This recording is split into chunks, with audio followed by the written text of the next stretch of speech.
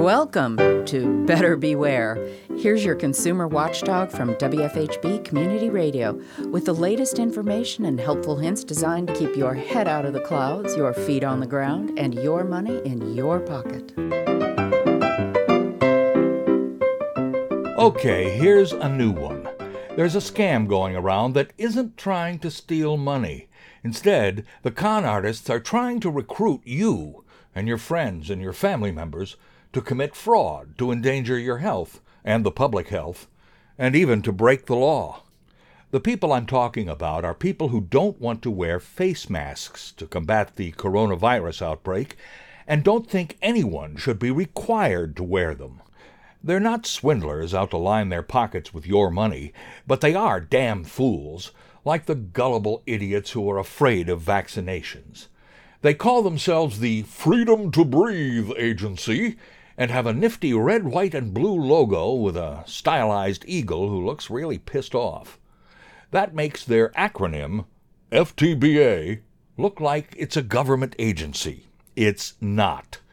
But they have been printing very official-looking cards, even including the seal of the U.S. Department of Justice, which say that the bearer is exempt from any requirement to use a face mask because the cardholder has a mental or physical problem, and forcing them to wear a face mask would violate the Americans with Disabilities Act. The cards even reference the real penalties for violating the ADA, a $75,000 fine, and provide the genuine phone number the Department of Justice set up for reporting such violations. And to top it all off, the cards say that under the provisions of the ADA, the cardholder is not required to disclose the medical condition. All this is just a load of nonsense. I'd use a stronger word if this wasn't on the radio. The group had a website. It's been taken down. They had a Facebook page. It's been taken down. But they've set up a new private Facebook page, which is still up as far as we know, and has something like 400 members.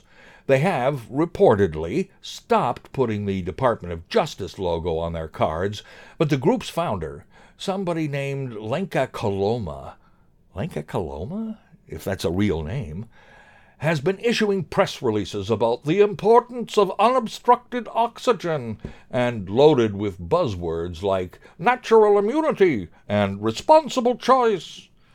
It has been said that people driving alone in their cars with a face mask on are the reason Pop-Tarts come with instructions.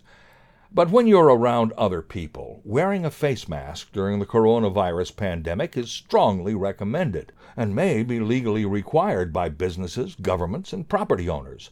There is no such thing as a legal exemption from face mask requirements.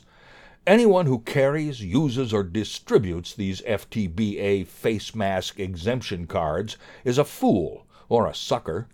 Don't let them trick you into committing fraud or endangering the health of the public, or your friends, or your family, or yourself. I'm Richard Fish for WFHB News and Public Affairs.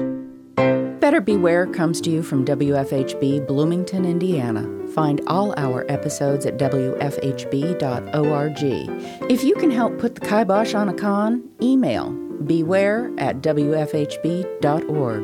Remember, swindlers never give a sucker an even break.